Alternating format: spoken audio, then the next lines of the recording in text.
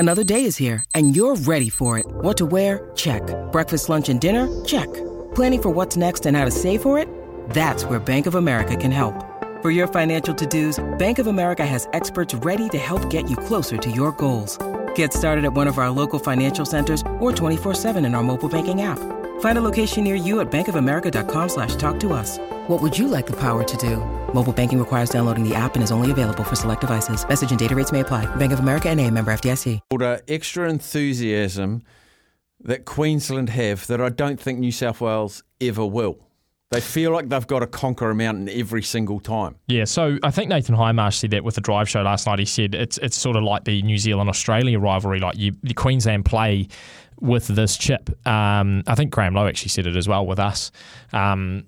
And look, I know it's a sort of line or a phrase that gets talked down a lot, especially like I know Joey Johns gets really fired up when people say that New South Wales don't care as much.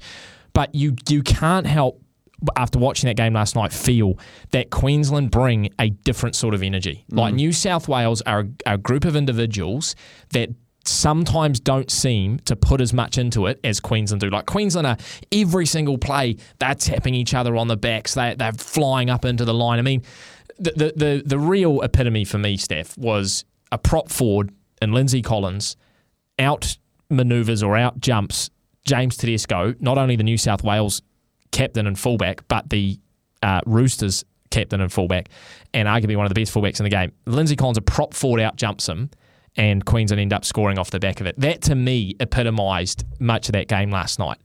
And, you know, I'm not an NRL coach. I'm never going to be as high as Freddie Fittler, but if it was me, I'd be cleaning house with that team. I'd bring in Dylan Edwards to fullback. I'd have Campbell, Graham, Latrell on the centres. I'd arguably even bring on Nico Hines for like a Luai, or if you want to go really drastic, put Nico Hines and Cody Walker in the halves. Bring back Damien Cook.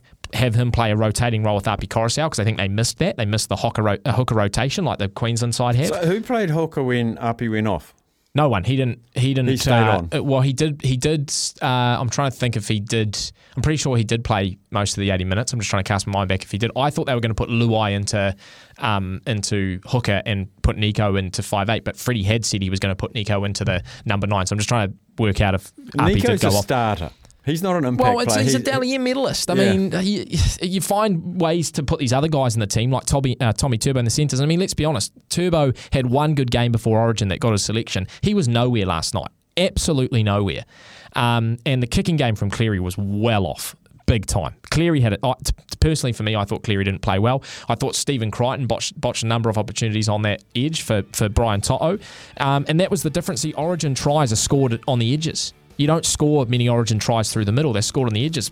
Hamiso Tabai Fido scored 2. Selwyn Cobbo scored 2. Brian To'o had about Fido's 4 opportunities. One was brilliant. Oh, yeah, he burned Addo Carr. It was fantastic. So, as a New South Wales fan, like I'm sitting here going, man, this is, Queensland have got up again, and it's up at Suncorp for game 2.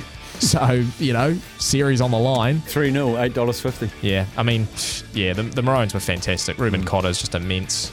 The hooking rotation, phenomenal. Cam Munster steps up when he needs to. We'll have more Origin chat with Scotty Sattler after the 2:30 news.